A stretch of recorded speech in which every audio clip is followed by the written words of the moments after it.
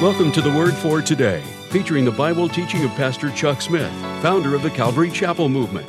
This radio program is a verse-by-verse study through the entire Bible. And on today's edition of the Word for Today, Pastor Chuck continues with the Prayer of Hezekiah as we pick up in 2 Chronicles, chapter 32, verse 24. And now with today's message, here's Pastor Chuck.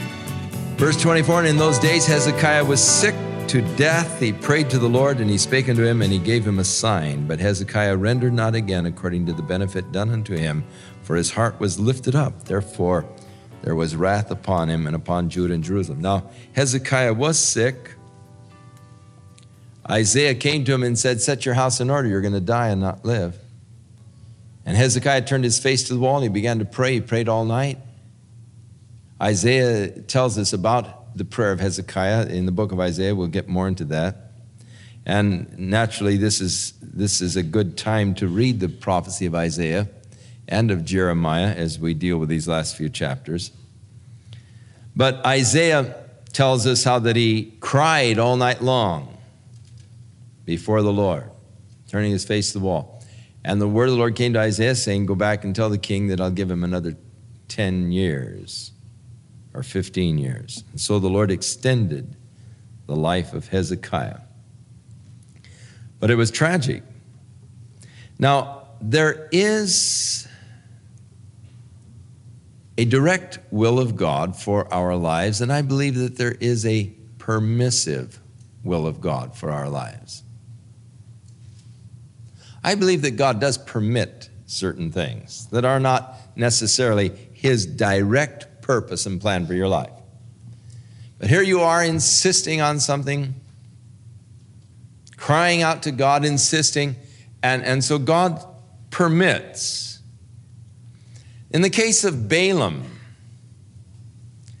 when Balak the king sent to him and said, I want you to come and curse these people that are coming through the land, Balaam prayed, and God said, thou shalt not go to the king, thou shalt not curse them. For they are blessed, they're my people. So Balaam sent back a message to the king and said, I'm sorry, king, I can't come, I can't curse them, because these people are God's people, they're blessed of God. So Balak sent back other messengers with a lot of loot and said, look, the king wants you to just come and counsel him concerning these people. And Balaam saw all of the loot that he was being offered for just being the counselor. And this time, I'm sure he really prayed, oh, God, please let me go. Oh, Lord, please, please, please, because he was so greedy of all this loot that was being offered. So the Lord said, all right, go. I mean, here's a guy, please, oh, God, help, please, Lord, and God said, go. But you just be careful. You don't say any more than what I've told you to, than what I put in your mouth. So Balaam gets on his donkey, heading out.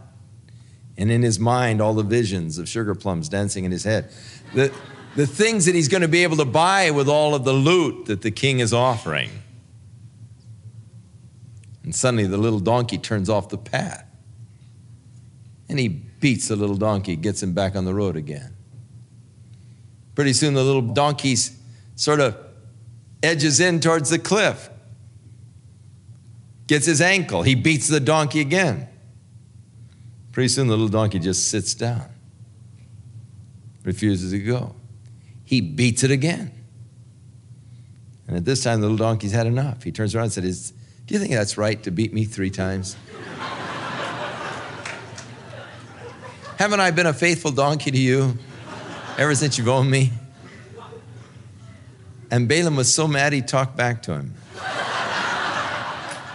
And said, you bet your life I'm right in beating you, you stubborn beast. If I had a club, I'd kill you.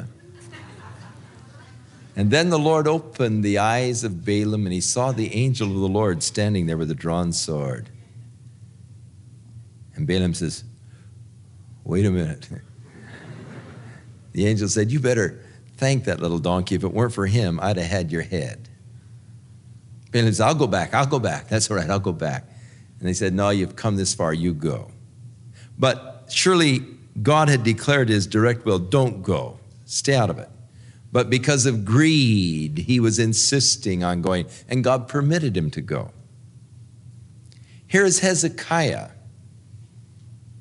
Now we talk about praying and prayer changing God, and in a sense, God allotted and allowed Hezekiah's life to be extended for a period of time.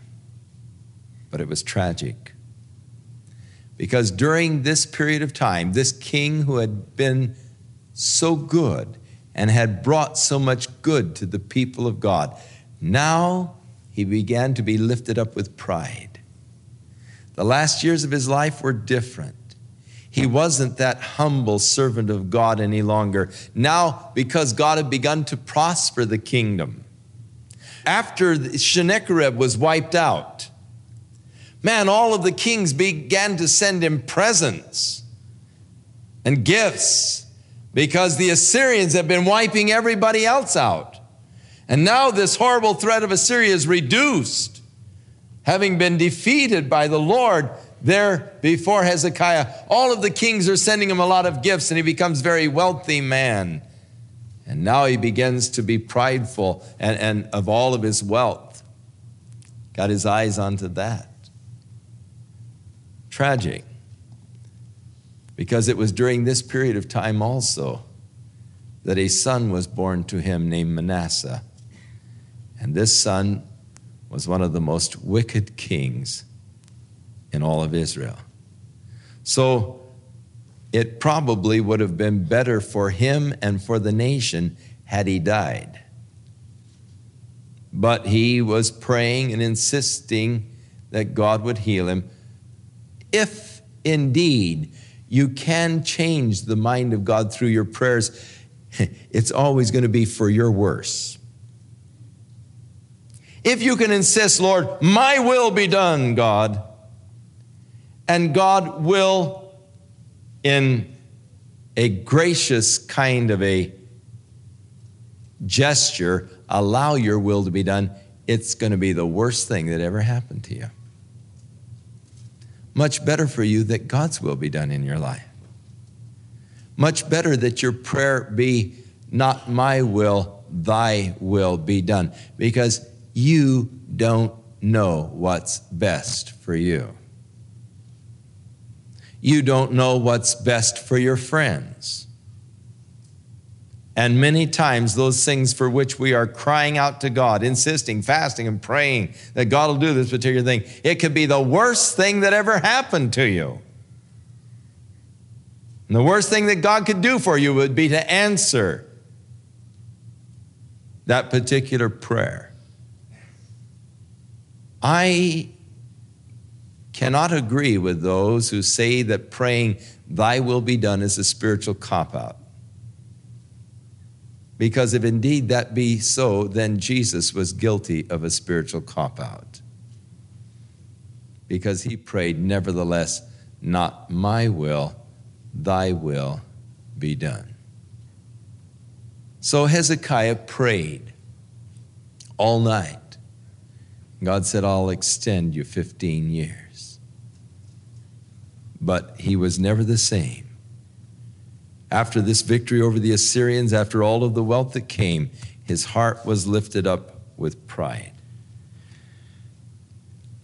Now, Hezekiah had exceeding much riches, honor.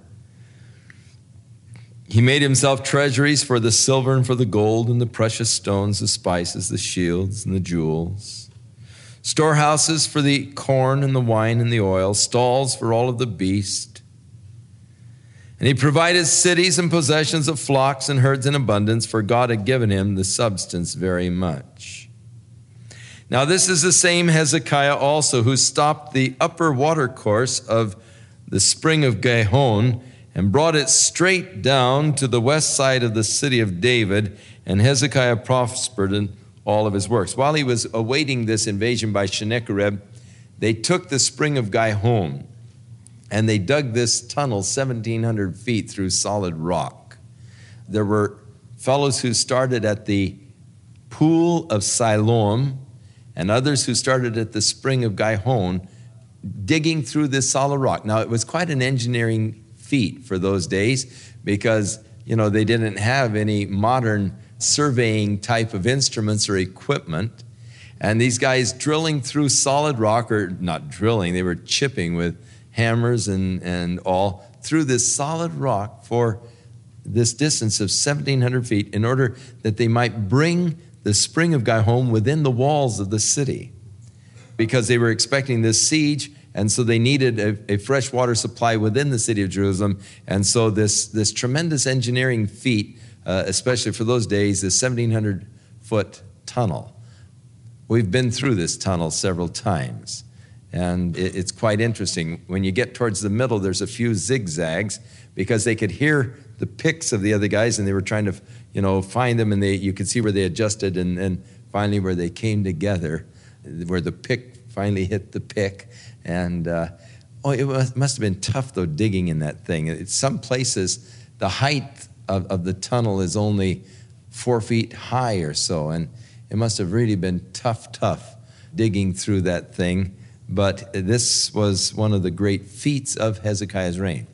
Now, when he recovered from his illness, the king of Babylon heard of the recovery of his illness, so he sent emissaries to Hezekiah to congratulate him for the recovery from his deathbed kind of thing.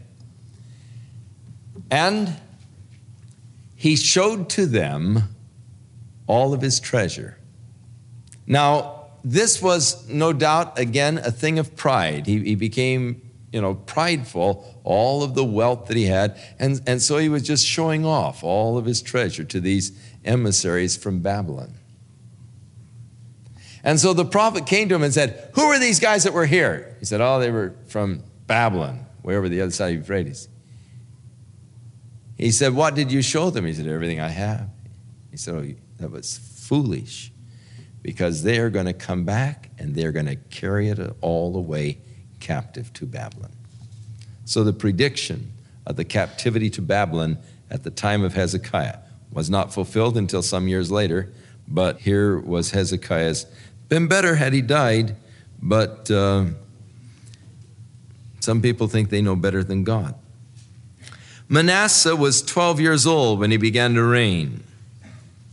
He reigned for 55 years, one of the longest. His was the longest reign of any king. He did that which was evil in the sight of the Lord. Now here you go. Hezekiah had restored the temple, rebuilt the thing, reestablished the worship. Things were going good. God was blessing. They became strong and prosperous again. And here his son takes over now, 12 years old when he takes over. He does that which is evil in the sight of the Lord, like to the heathen that the Lord had cast out of the land before the children of Israel had come in. He built again the high places which Hezekiah his father had broken down. He raised up the altars for Balaam. He made the groves, worshipped all the host of heaven, served them. He built altars in the house of the Lord, whereunto the Lord had said, "In Jerusalem shall my name be forever." He built altars for all of the host of heaven in the two courts of the house of the Lord. He caused his children to pass through the fire in the valley of the son of Hinnom. So the same thing that Ahaz, his grandfather, had done. Also, he observed times, enchantments, used witchcraft, dealt with familiar spirits, with wizards, and he wrought much evil in the sight of the Lord to provoke him to anger. These things that he did, as far as the enchantments, witchcraft, familiar spirits, wizards, these are the things that Isaiah speaks out against when their calamity came. And Isaiah was put to death, actually, by Manasseh. And at the time of Manasseh's doing all these things, the judgment of Babylon was predicted. Isaiah said, "Thou art wearied in the multitude of thy counsels. Let now the astrologers, stargazers, monthly prognosticators stand up and save thee from these things that shall come upon thee."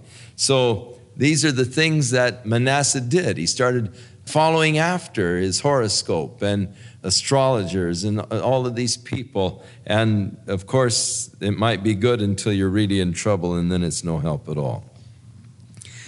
So he set a carved image, the idol which he had made in the house of God, which God had said to David and to Solomon his son, "In this house and in Jerusalem, which I have chosen before all the tribes of Israel, will I put my name forever.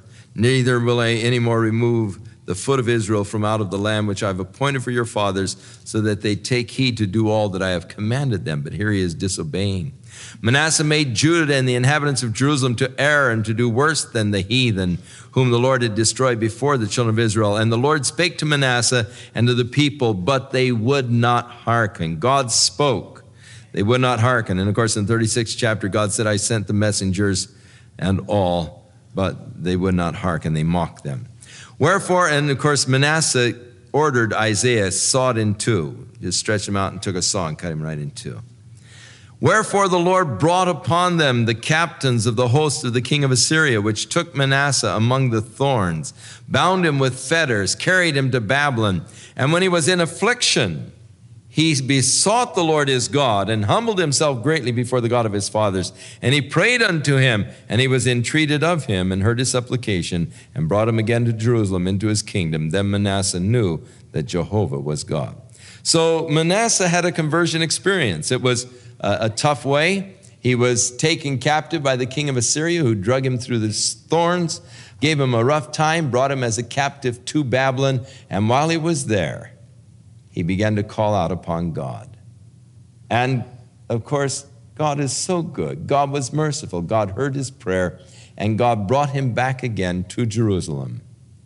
And from that time on, Manasseh was a changed man. But he was not able to undo the folly of his earlier years. He did start bringing about spiritual reforms. He took away the strange gods and the idols out of the house of the Lord and the altars that he had built.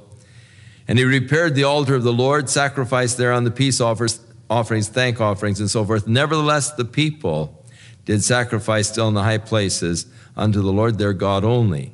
So there was a partial return unto God.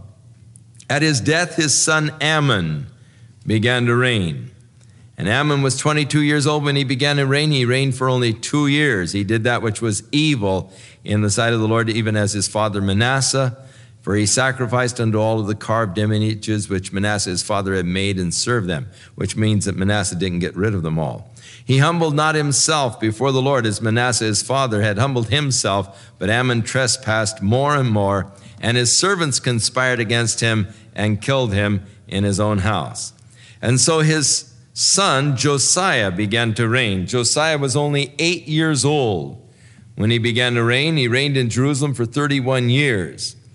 Josiah instituted reformations. In the 8th year of his reign, while he was yet young, which means he was 16 years old, he began to seek after the God of David his father. And in the 12th year, he began to purge Judah and Jerusalem from the high places and the groves and the carved images and the molten images. So 8 years old when he started to reign. By the time he was 16, he started seeking the Lord. By the time he was 20, he began to purge the land of the false images. When he was 21 years old, the word of the Lord came to Jeremiah the prophet.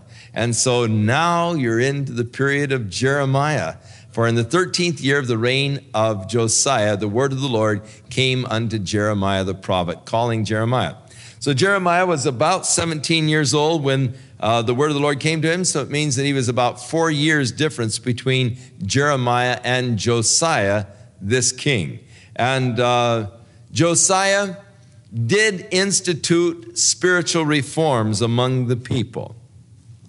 And yet, Jeremiah, the prophet of God at this time, could see that the spiritual reforms were only surface reforms.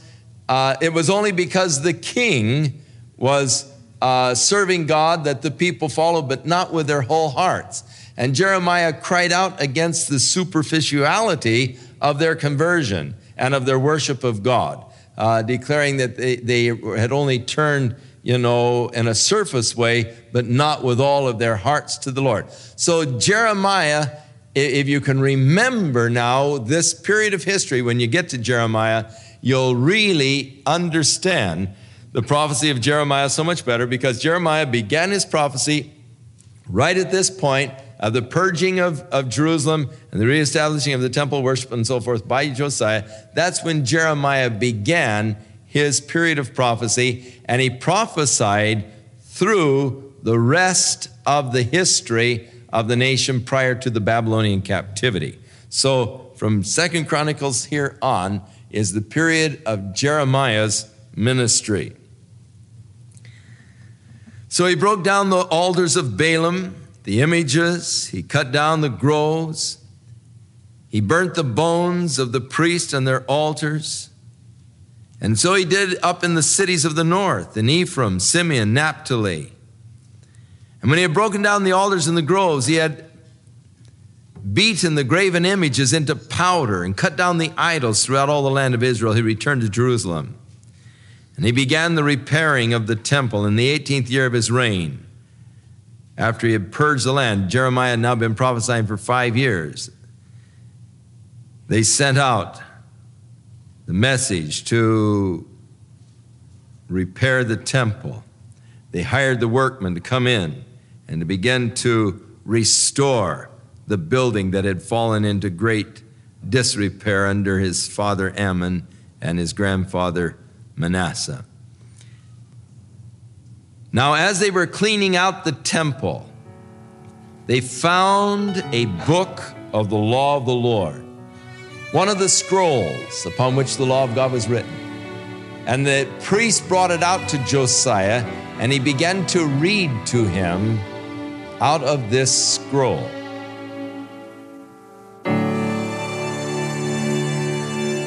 We'll return with more of our verse-by-verse Bible study in the book of 2 Chronicles on our next broadcast, as Pastor Chuck continues to teach through the Bible, and we do hope you'll make plans to join us. But right now, if you'd like to order a copy of today's message, simply order 2 Chronicles 32 through 34 when visiting thewordfortoday.org.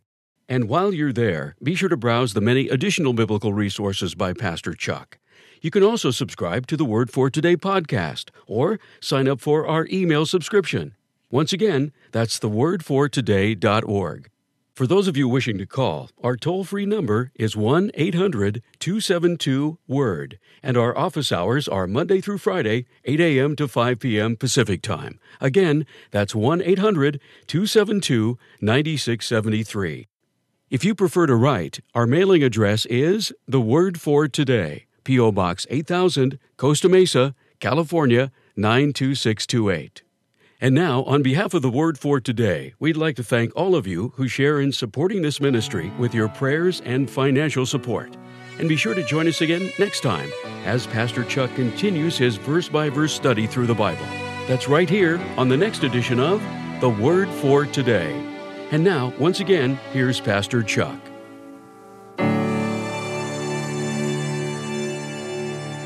May the Lord bless and guide your life, to lead you into his path of righteousness. May the love of Christ just fill your heart and overflow. May you be his witnesses, a testimony to others by the love of Christ that shines forth from you.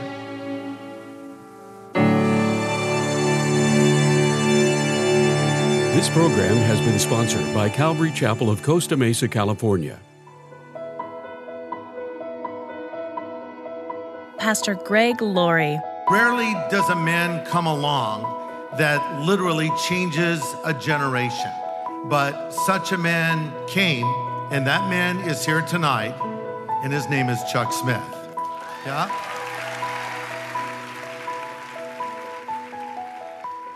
Join Pastor Greg in an exclusive interview with Pastor Chuck. Listen to rarely heard stories and memories in Chuck's own words about the events that influenced him and how he, in turn, influenced so many. We have only one life and it'll soon be past, and only what's done for Christ will last. To order a copy of the special DVD with Greg Laurie and Chuck Smith, visit thewordfortoday.org or call 800-272-9673. Again, the number to call is 800-272-WORD.